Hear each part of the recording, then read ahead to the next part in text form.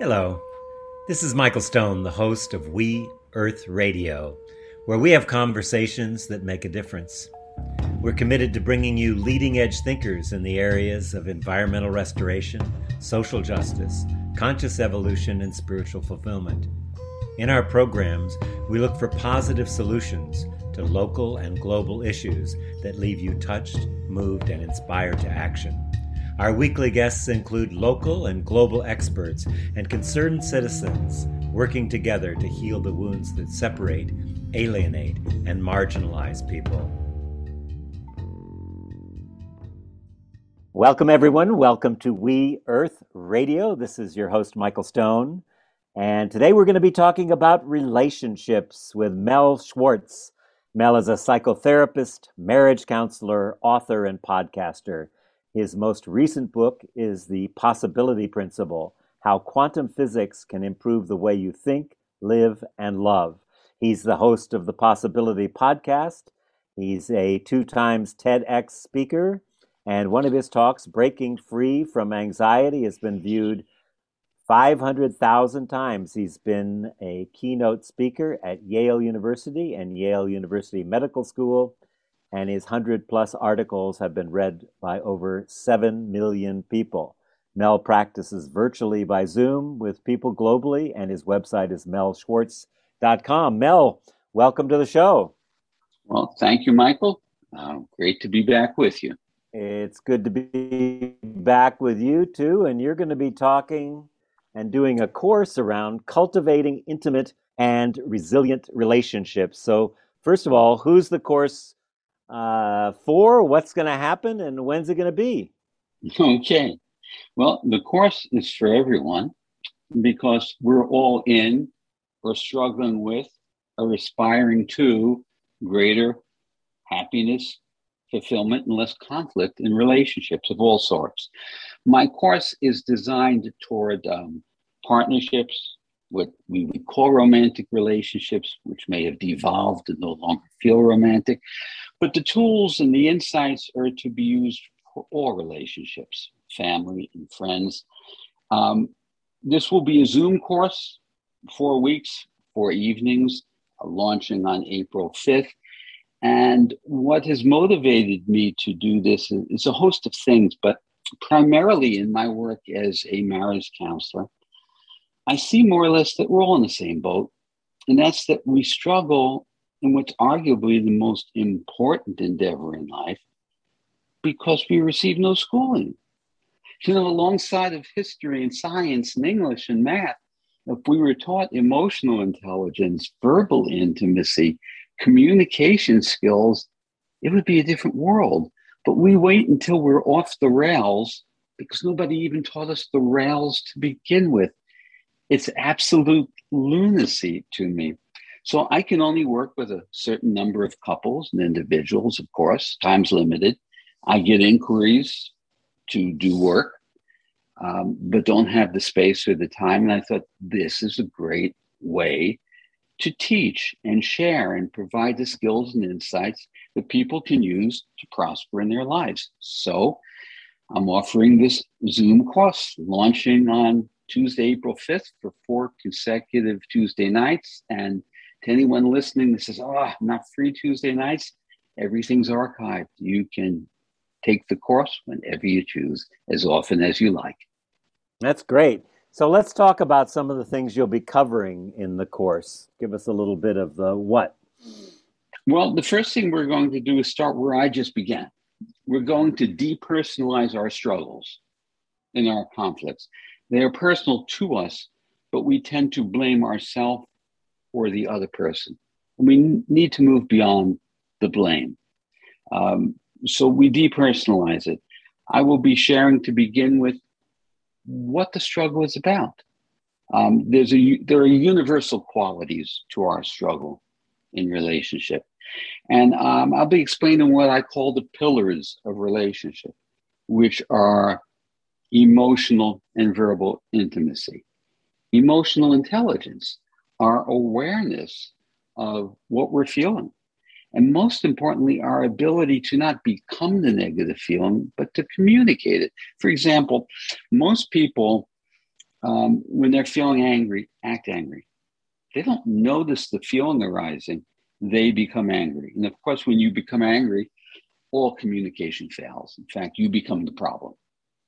So one of the skills that I teach is the ability to notice what you're feeling and then say, articulate it. You know, when you said that to me, I noticed I started to feel hurt and angry. Let me tell you why. That's an effective communication. It's challenging, but it's effective. But what do we do instead? We get our back up, we get defensive, reactive, hurl accusations at each other. The default to right versus wrong is antithetical to happiness, prospering in a relationship.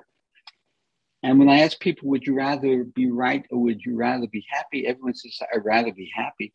But there's an instantaneous automatic default to being right. Now, if I need to be right, that means I need to make you wrong. Well, now how's that going to work out?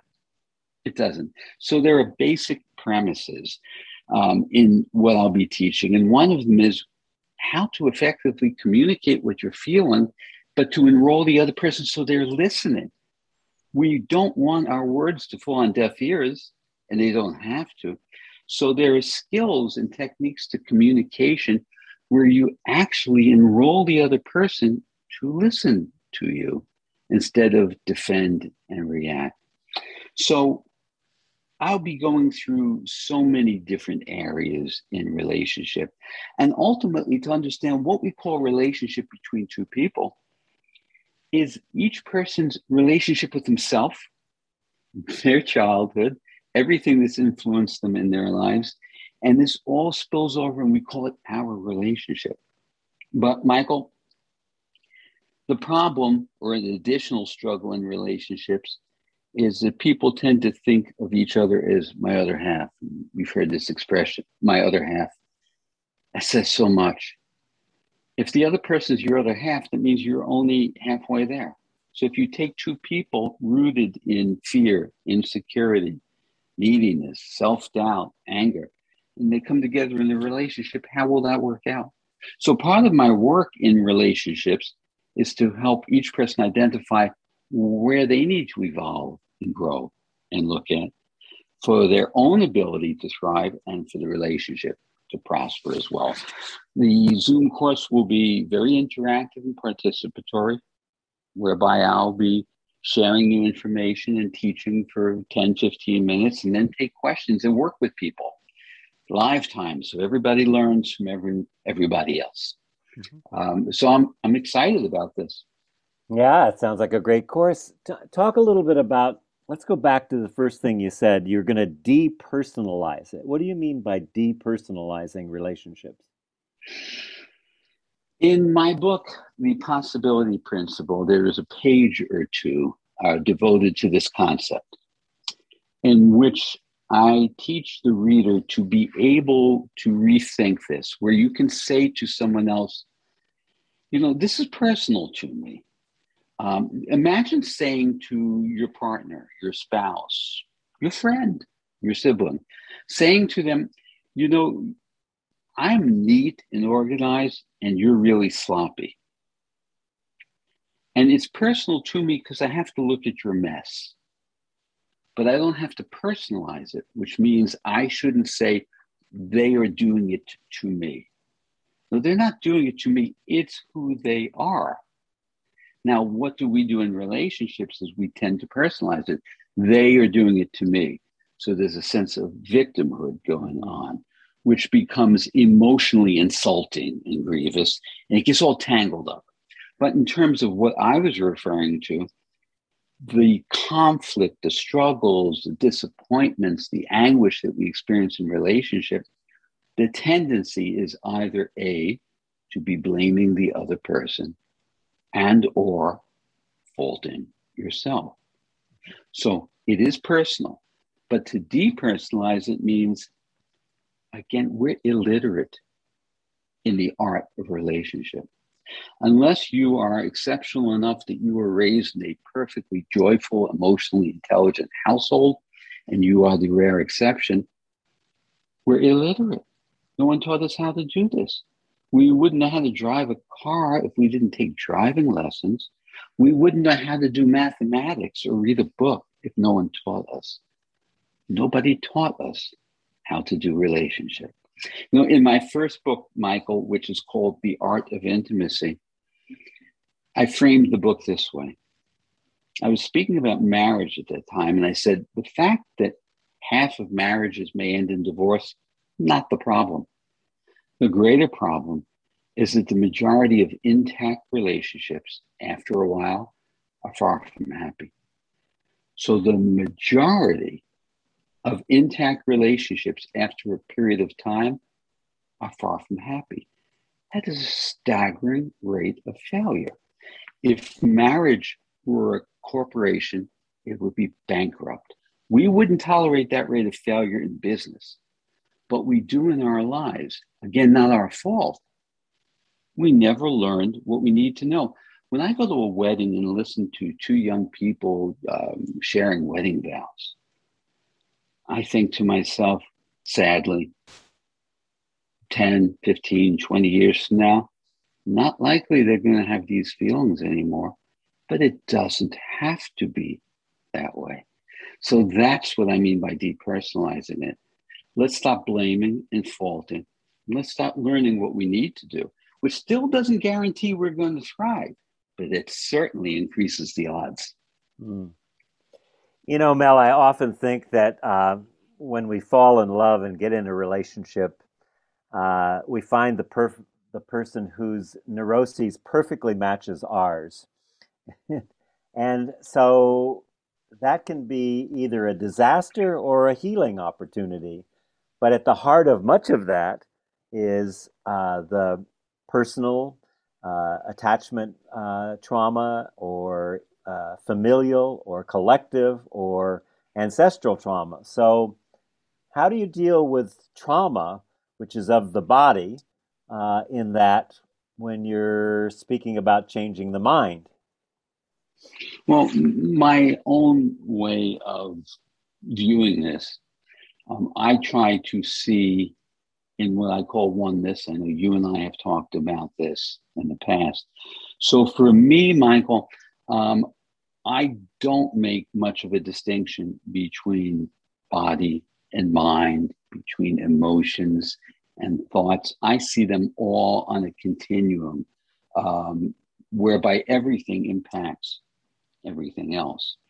So for trauma, if the trauma was on a physical level or remains on the physical level, that suggests to me the trauma is also emotional, psychological, spiritual. And wherever I can intervene in that trauma, wherever I can interrupt it on any plane, that will inform all other planes. At least that's the belief I operate from. Mm-hmm. But speaking to something else you mentioned about how we come together to start with, I have never worked with a couple in which I didn't see that one person's challenge and crisis provoked the other person's opportunity for growth. There's a beautiful non-rational symmetry, which is, it doesn't necessarily mean you should be together, but you sure can learn. There's an opportunity for learning and growth here. Mm-hmm. Yeah. So I know you're looking at an in oneness, but let's take things apart, because you're talking about emotional intelligence. And for me, in my work, I distinguish emotions of the mind from emotions in the body. I think they are quite distinct, even though they produce the same cortisol, adrenaline, and all the secretions, that they are different. So I'm just wondering how you get people to actually feel the emotions so they can experience them. Because if they're simply of the mind, then I personally don't see that people really get a handle on the suppressed emotions that come from many early situations. So, Michael, help illuminate for me what you mean by emotions of the mind. Emotions of the mind being thought. I'm thinking angry thoughts. I'm speaking angrily, and there's a resonant in the body. There's anger in the body. Where's the anger in the body? Okay, so the way I approach that is I look at thought and feeling as both distinct and continuous at the same time. So it's a paradox for me. So I believe that thought precedes feeling. It's my own personal belief. Now, in my work, what I teach people to do Now, is, let me just ask yeah, you what you mean by feeling, though, because there's feeling like a sensation, like I have a felt sense, and then there's yes, and then a there's felt you ask sense. somebody when they feel, and they often say, "I feel really good," which is not a So, feeling. so, so for me, feeling and emotion are synonymous. Emotions, feelings, I use them interchangeably. Hmm. So my experience and my belief is that thought comes first, only we may not be aware of the thought. But the moment you have a thought, that thought triggers the accompanying feeling slash emotion. And we have a thought feeling continuum. So, what I've learned to do, and I speak about this at length in my book, is I try to see my thought as opposed to become my thought. That breaks down the automatic reflex. So if I can say, as I talked before, if I have a thought, I notice I'm beginning to feel angry. It's a feeling, but I notice it. I have a thought, and the thought triggers a feeling. And if it's a feeling that is problematic or troubling, a feeling I don't want, and perhaps a traumatic feeling, um, then if I can track it back to the thought and say, oh, well, that was just a thought. I've done this in terms of if I'm in a particularly good mood or a particularly negative mood, and I'm wondering why. Here I'm talking about a malaise, a deeper than an acute feeling. And I wonder why. And I go back and I track the thought that triggered it. And then I see the thought and I say, oh, okay. So it was just that thought, which enables me to release the feeling. But in your question, I suppose, and I'm looking for your clarification, you're speaking about the occurrence of deeper, embedded, injurious, wounded, traumatic feeling of the body. Well, yeah, you have both implicit and explicit uh, kinds of trauma experiences and kinds of things that shape the way we relate to each other. Mm-hmm. So that's obvious with the implicit, but also the explicit. There's the thought I'm having, and if I can bring that out and share it, I would say, yeah, if I can share it with my partner, we can have some coherence. We can Yes. actually relate to each other. But first of all, there has to be the listening for that, the agreement for that, and um, and for me, I'm always looking to the body. I'm a body person. We know that's my style. But when I look from, say, a point of view of the narrative, Mel, my story, my identity, right? I have an identity. I have a hand too, but I'm not my hand. But most people think they are their identity, Yes. or at least they don't even think that. They think through that. So that identity creates the circumference of the possibility in which I exist. When you talk about the possibility principle, that's a limit to me, the story of me. And then it's a Oh, limit in the story of me in relationship to you. so Michael, I agree with you to a point, with the exception of the word limit, because my personal belief, my life experience, personally and professionally, is more toward limitless than limit. And interestingly, the body is a physical structure which does have limits. So that would be consistent with what you're saying. But in my work, it is designed to teach people the limitations of their self-identity and narrative, to understand why. What were the injuries early in life, typically, that wounded them? Let me share an example. There was a woman with whom I was working who had some new career aspirations, and I offered to give her an introduction to a colleague of mine who I thought could help her. So she went to a conference he was speaking at, and after the conference, he was standing amongst other people, and she was waiting on the periphery to meet with him. And he didn't notice her, or whatever the case may be, and he ended up leaving, and she didn't get to speak with him. Her narrative, she shared with me, well, Mel, I guess I just wasn't important enough for him to look for me. That was her narrative, her identity. Now, having worked with her, I understood and shared with her that her childhood experience was that she waited hand and mouth, strange expression, hand and mouth, on her mother. There was a role reversal. She was the parent to her mom. As a young child, she had to tend to all her mother's needs. So she came away with a core belief: I'm not important. That's her narrative. She carried that narrative forward 50 years later and going to meet with my friend. Same narrative. I had her pause and said, interesting story. I said, here's another story. My friend is notoriously absent-minded.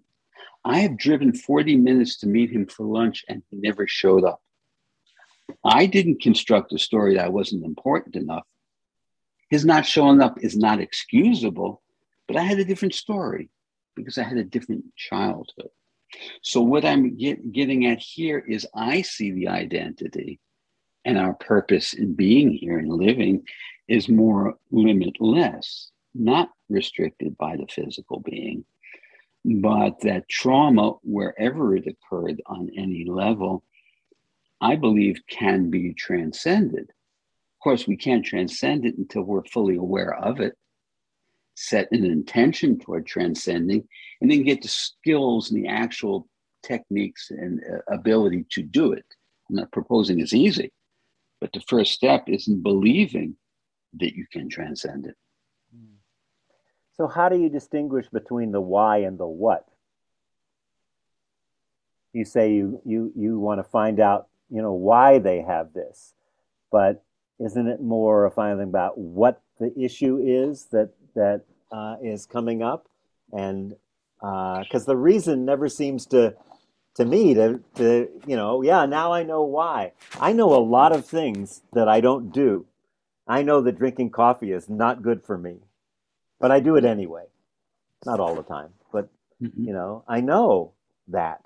So there's something underneath that that's more addictive, and it seems the same in trying to get people to come together and relate. Is what's actually happening to be. Well, what's the purpose? What's the purpose in a relationship other than familial? That's a parent-child here or siblings, but in selective relationships, meaning friendships, romantic partnerships, in relationships that we select to be. And what's the purpose? I would suggest that the purpose, if we're conscious, is to enhance our lives. Yet very often relationships end up diminishing us because we fall into this trap. My story, their story, we're all imperfect, wounded, hurt. We make up stories, we accentuate stories, we diminish other people's stories. So there we can come to the question of why. Well, why is it? It's a philosophical question. I can speculate, and you can speculate as to the why. But my question would be, do you want to do something about it? And if the answer is yes, well, what do you want to do?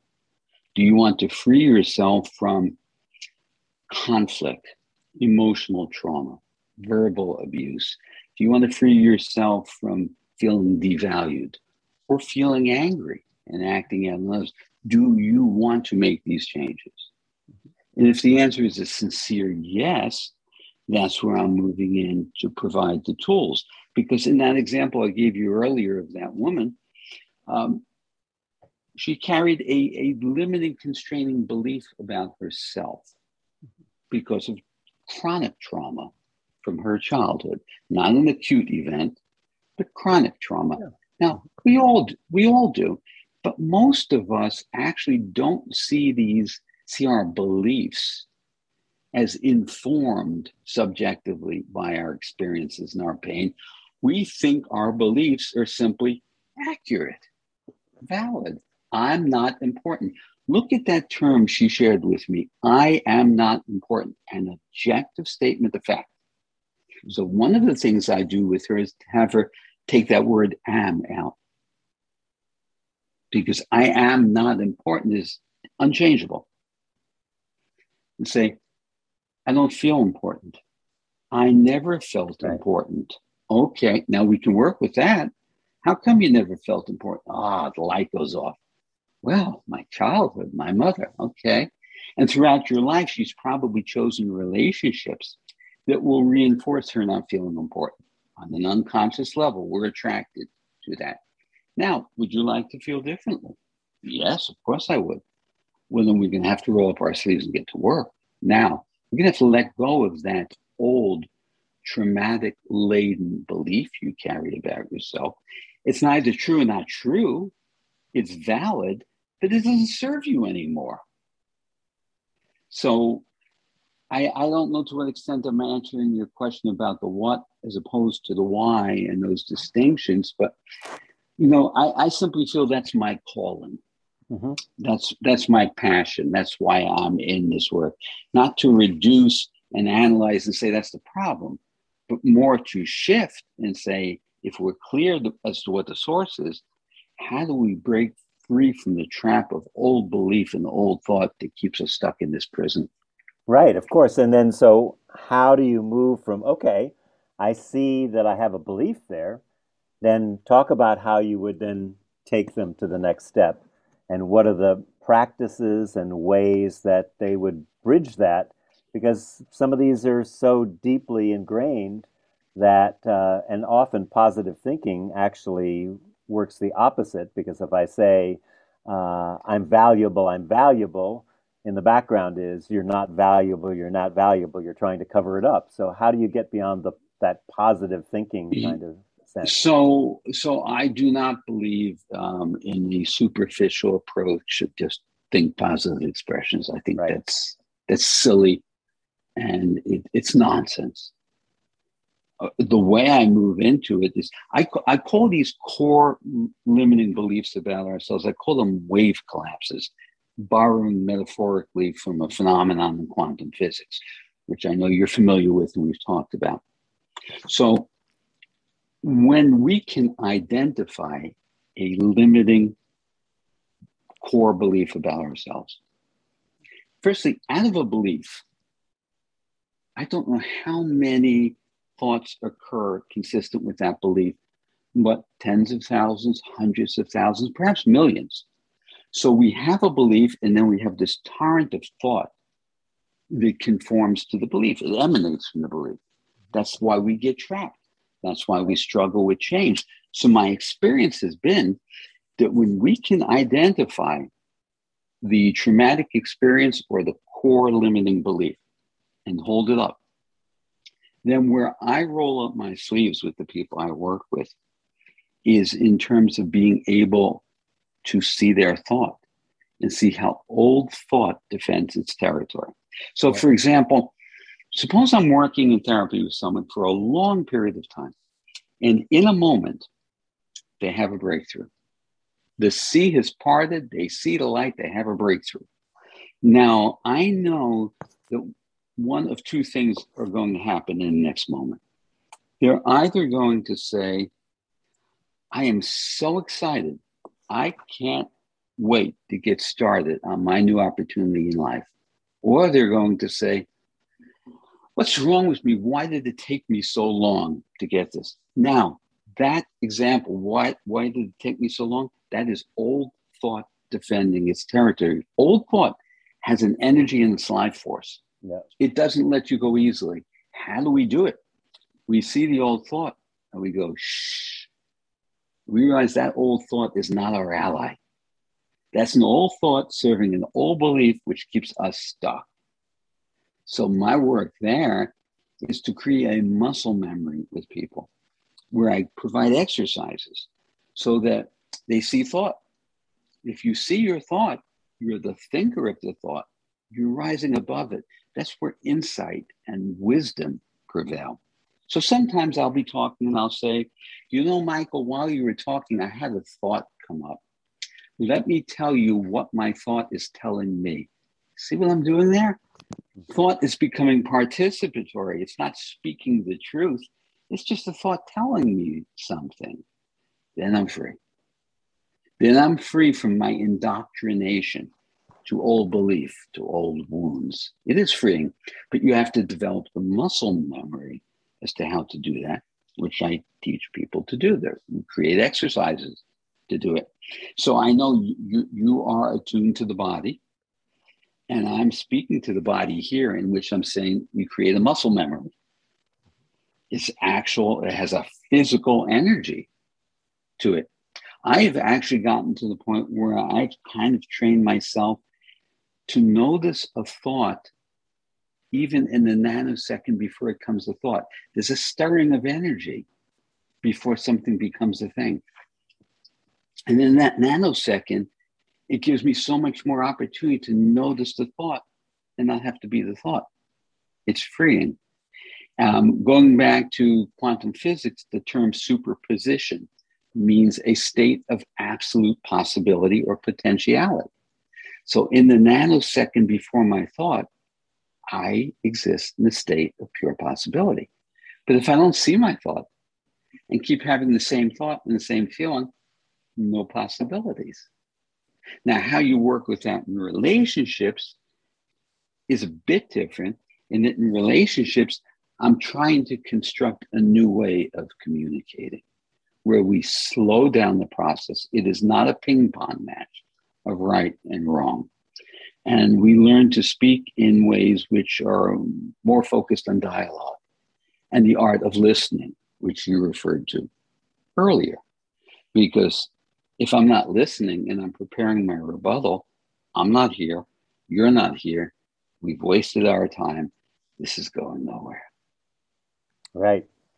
I love, I really enjoyed your book, The Possibility Principle, and it was really in alignment with a lot of thought I was having. And something since then I've been thinking about is, we think of the other as out there, like either physically you're over here, I'm over here, or Mel's over there in that frame on that picture. He's sitting there in Long Island. I'm here in California.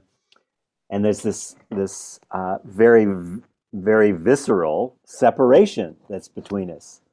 And so, that's one aspect of seeing the world, which is how mostly we see the world. But another way to look at that is, yeah, Mel's over there, but Mel's over there as a particle.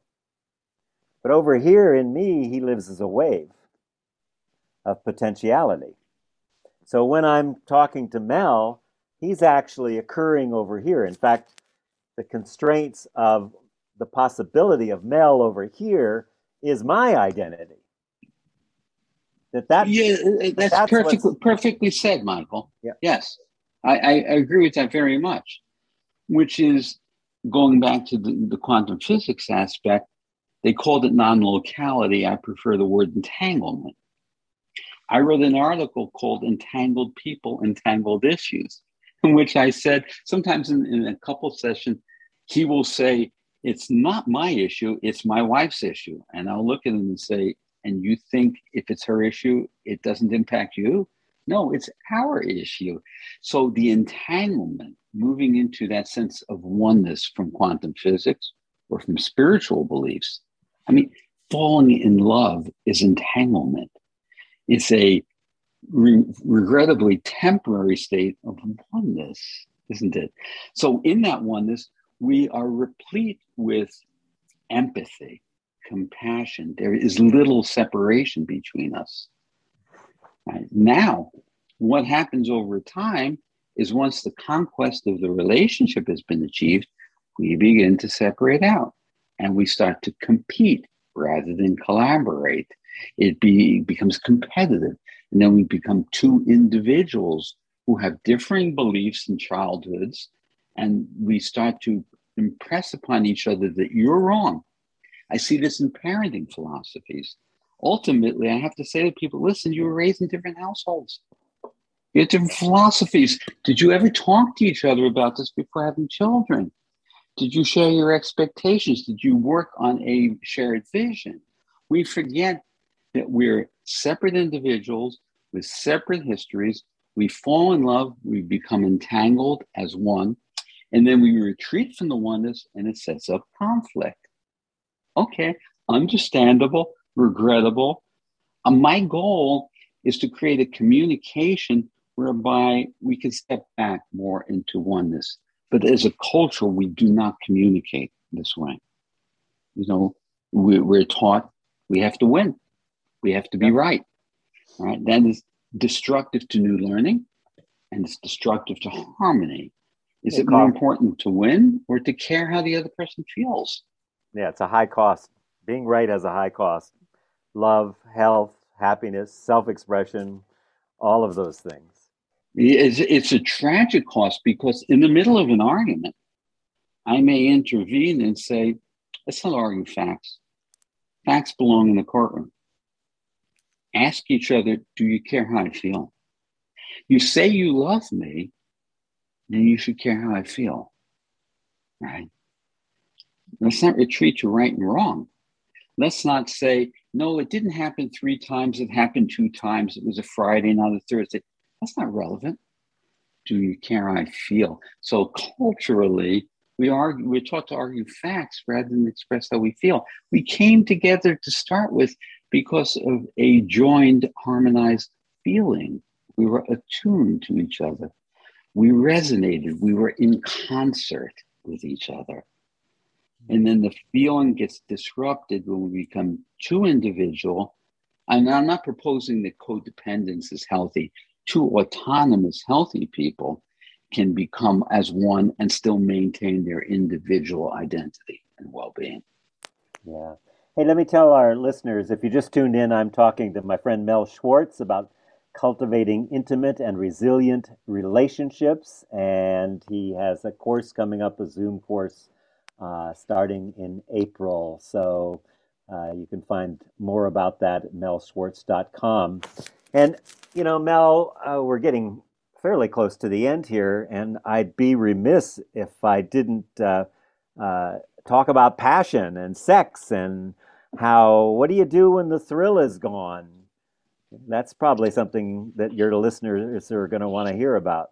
So Oscar Wilde famously wrote, uncertainty is the essence of romance. Well, think about it. It makes sense. The experience of falling in love is bathed in uncertainty. Does she feel about me the way I feel about her? Moving into sex, is this pleasing her? Is it pleasing him? What does he think of my body? All the uncertainty. We're not finishing each other's sentences. We're curious. There's a sense of wonderment bathed in uncertainty. Now, again, once we secure the relationship, uncertainty is out the door. We have sex almost by appointment, right? Depending upon your age, what age your kids are, sex is by appointment. Okay, so it's by appointment. We know it's going to be in the bedroom. Probably know when it's going to happen. And how it's all going to unfold. Everything is predictable and rote. Not good. Sometimes I make a suggestion. Happened recently in a session. When I work with couples, I typically see them individually as well. And this gentleman was complaining about his sex life with his partner, his wife. I said, here's an idea. I want you to take her out to dinner. Are there any inns near you that have restaurants? He said, yes. Okay. I want you to reserve a room in advance. And I want you to book dinner. Get a babysitter for the kids, but secretly you make a plan with the babysitter. She's spending the night, but your wife doesn't know. Now, after dinner, you already have the room key in your pocket. She doesn't know it. As you start to leave the restaurant, you're heading away from the car. And she says, "What are you doing?" And you say, "It's okay. Just come with me." You put the key in the door. Now we have excitement. We have adventure. It works. It stimulates things. We have to be playful. But the expression passion dies is true, but it's not inherently true. It's like a fire in the fireplace. If you don't stoke the fire goes out. So I'm not suggesting it's as easy as I'm making it sound. It isn't. But the thrill of uncertainty instinctively happens the first, the second, the third time we experience something. After it becomes repetitive, how do we keep the flames burning? Curiosity, wonderment, playfulness. And that requires all aspects of the relationship not fall into predictability. The lack of asking questions based on curiosity has a terrible impact on a relationship. It's saying, "What do you think of that?" Which we don't often do. How do you feel about that? Why do you feel that way? Did you ever think about it this way? We don't talk to each other that way. Curiosity and wonder are the warehouse for passion and many other things. They keep a relationship alive. Recently, toward the end of COVID, hopefully the end of COVID, I met two dear old friends for lunch. Hadn't seen them in a long time. We sit down at a table, outdoor table, mild day, and I thought to myself, I don't want to have the same old conversation. So I started off differently. I said, "Guys, you think much about death? Does it frighten you? How do you feel about it? Do you ever talk to anyone about it?" Wow, we had an entirely new conversation. We learned new things about each other. One of them was uncomfortable. One jumped all into it. It was vibrant. It was live. We worry about the consequences of what we say and do. We need to be concerned about the consequences of what goes unsaid. There's nothing more important to me than an unasked question that we need to ask, coming from curiosity. So these are some of the techniques and thoughts I have about keeping a relationship vital. Yeah, it's great. Those are great. You know what Shakespeare said about relationships, Mel? I don't recall. He said it's a grave mental disease. And when you look at that habitual thinking, it is, it can get into that place. And I love that you bring up the curiosity and wonder and well, how can we? I have someone who works for me, and no matter what you say, if you say, "How are you?" It's, "I'm fine. How are you?" "I'm fine." And so I have to find different ways to actually get anything meaningful out of this person. So I appreciate that. If I'm sitting in a restaurant and the waitress says, I guess wait person says, "How are you?" I said, "Well, if you got some time, pull up a chair. We'll talk about it." Because I do believe in authenticity of how we communicate. So, Michael, when you say to her, "How are you?" and she gives you her rote response, you might say to her, "No, when I say that, it's not like hi. I'm really curious. Would you be comfortable telling me how you are? Because I am curious. And if you're comfortable, please share." So I think that "How are you? Good. How are you? Good" is ridiculous. When I ask, "How are you?" I want to know an answer. So I know we're running short on time, but perhaps I do need to share this piece. Many years ago, I'm walking to get a cup of coffee, and I pass by the gentleman who parks cars outside the restaurant. And I know him. I'm friendly with him. I say, "Hi, Jacques. How are you?" And he smiles and shrugs and says, "I can't complain." I go on for my coffee and I think about "I can't complain." That could mean two different things. I have nothing to complain about, or I wouldn't let myself complain. Curiosity. I'm curious. Which is it? On my way back, I go back and share my question with him anew. "Jacques, does that mean everything's great? There's nothing to complain about? Or you wouldn't allow yourself to complain?" Now, this new question made him very uncomfortable. Mhm. Ultimately, he shared that from the culture that he comes from, he was African, and from his country, the way he was raised is nobody should complain. So he said, "No, it means it's not okay to complain."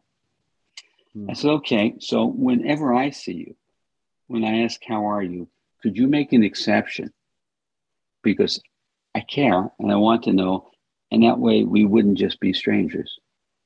That's what I mean about curiosity and breaking through transactional communication that means nothing. Yeah, yeah. So we've still got a little time here. So tell us a little bit more about like the curriculum. You probably have a structure for it, and it's how many sessions? Seven sessions? It's going to be 4 Tuesday evenings. Oh, four. Okay. I think it's about an hour and a half each evening. Hmm. And the structure is going to be moving from the general to the specific. Halfway through, we'll be diving deeply into new communication skills and strategies. But my goal is to make the course very, very participatory. Nobody is compelled to share. If there's a question to be asked, you can ask it anonymously, or you can come on camera and share it. And along with the course, I'm providing ebooks, copies of my books, videos. In other words, it's an entire envelope around resources about how to prosper in your relationships.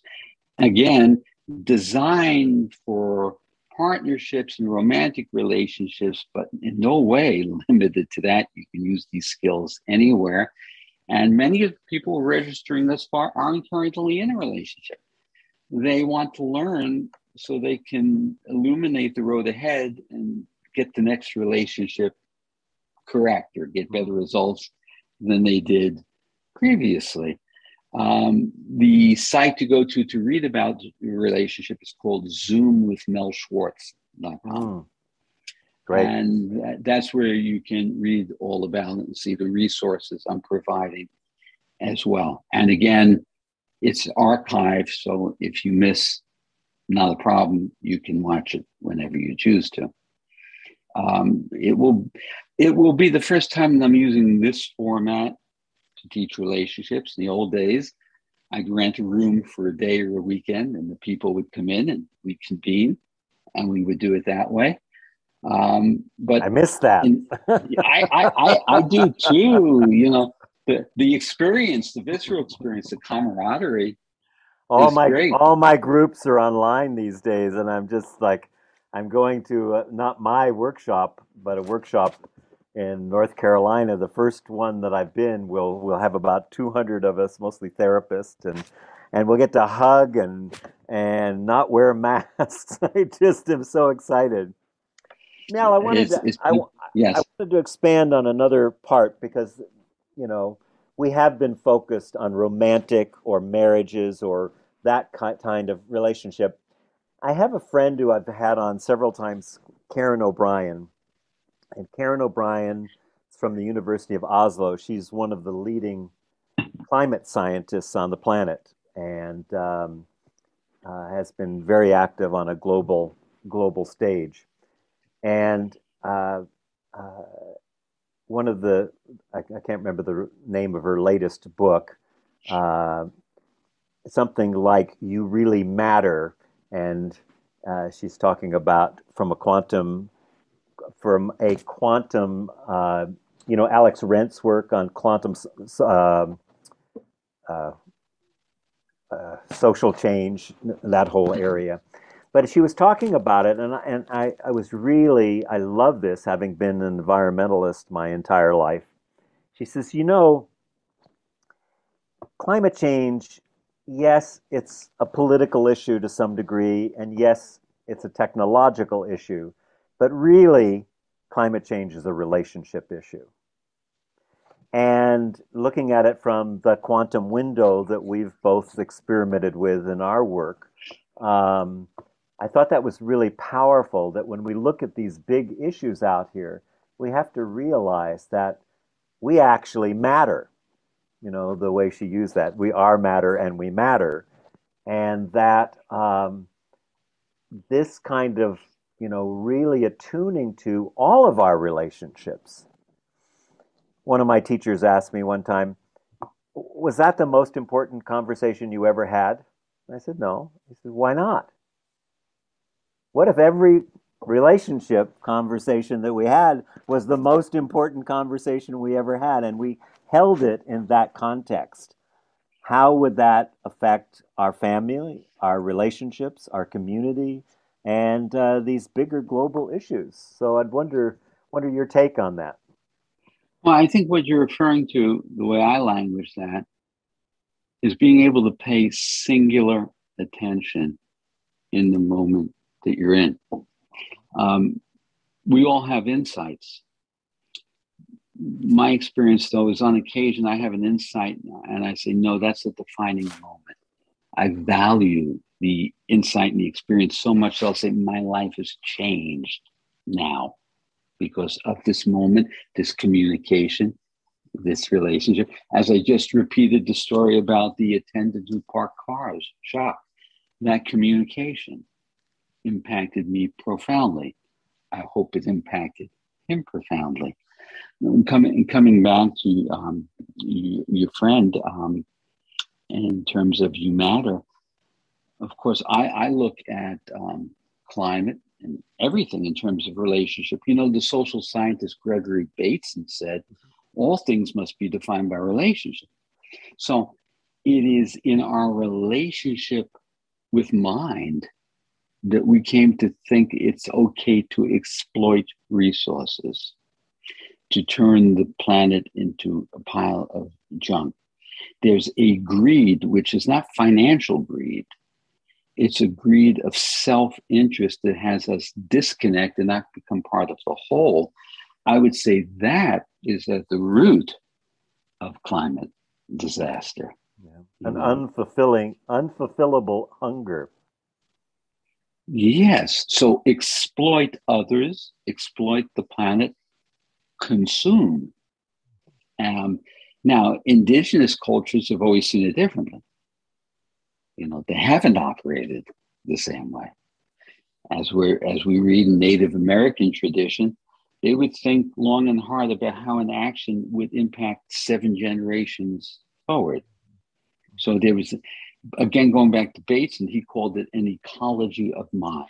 Right. So was the name of one of his books, actually. Yes. So to me, the ecological disaster out there, sadly, would have to be because we don't operate from an ecology of mind.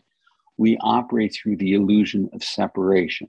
And out of separation, that leaves us with little to do but to compete and try to win, and leads to greed.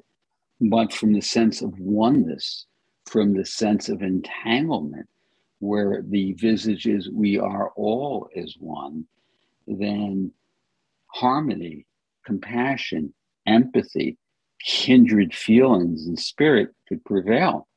But it's the worldview that has to shift. We have to come into an ecology of mind. Otherwise, it's all fragmented. It's sliced and diced, and we create havoc, and we try to fix the havoc out there without realizing it's our mind that created the havoc out there. Yeah. The Buddhists have a wonderful term, interdependent co-arising, that we, in our relationships in the world, that it's interdependent and it's co-arising in our relationship. I think that's a great term. I do too. I'm not familiar with it, but that is an excellent term. Yeah. Well, last thought that you might have about relationships and any key things that we didn't talk about that you just want to talk in this last minute or so? Well, there are limitless things. I, Always. you know, what I would say is this: in relationship, whatever it is that we think to be true isn't. All we can speak about is how I relate, how I feel, how I perceive. It's essential for relationship to thrive that we come out of the myth of objectivity. Hmm. Yeah, That's the heart of the matter. that is the heart of the matter, isn't it? Yes. Mel Schwartz, say one more time about your course and the My date and how to contact course, you. it's called Cultivating Intimate and Resilient Relationships. Zoom with melschwartz.com brings you to the page, or you can go to my website, melschwartz.com. I can be reached at mel@melschwartz.com. Hmm. Mel, great to see you. Great to spend time with you. And thanks for checking in. We'll have to make it a little sooner than I think it's been 4 or 5 years since the last time we talked. I think so. We'll have to make it much sooner, Michael. All right, my friend. You be Be well, well. and I know you got You another too. appointment, so we shall talk again sometime soon. Thank you. Blessings. Same to you, Michael. Thanks so much.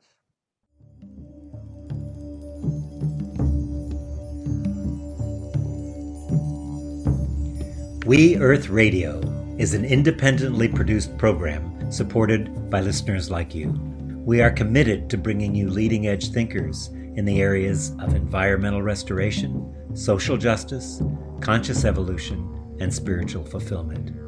If you would like to receive our complimentary newsletter, The Well of Light, make a contribution, or listen to any of our past shows, go to our website, welloflight.com. Thank you so much for your commitment to a world that works for all life.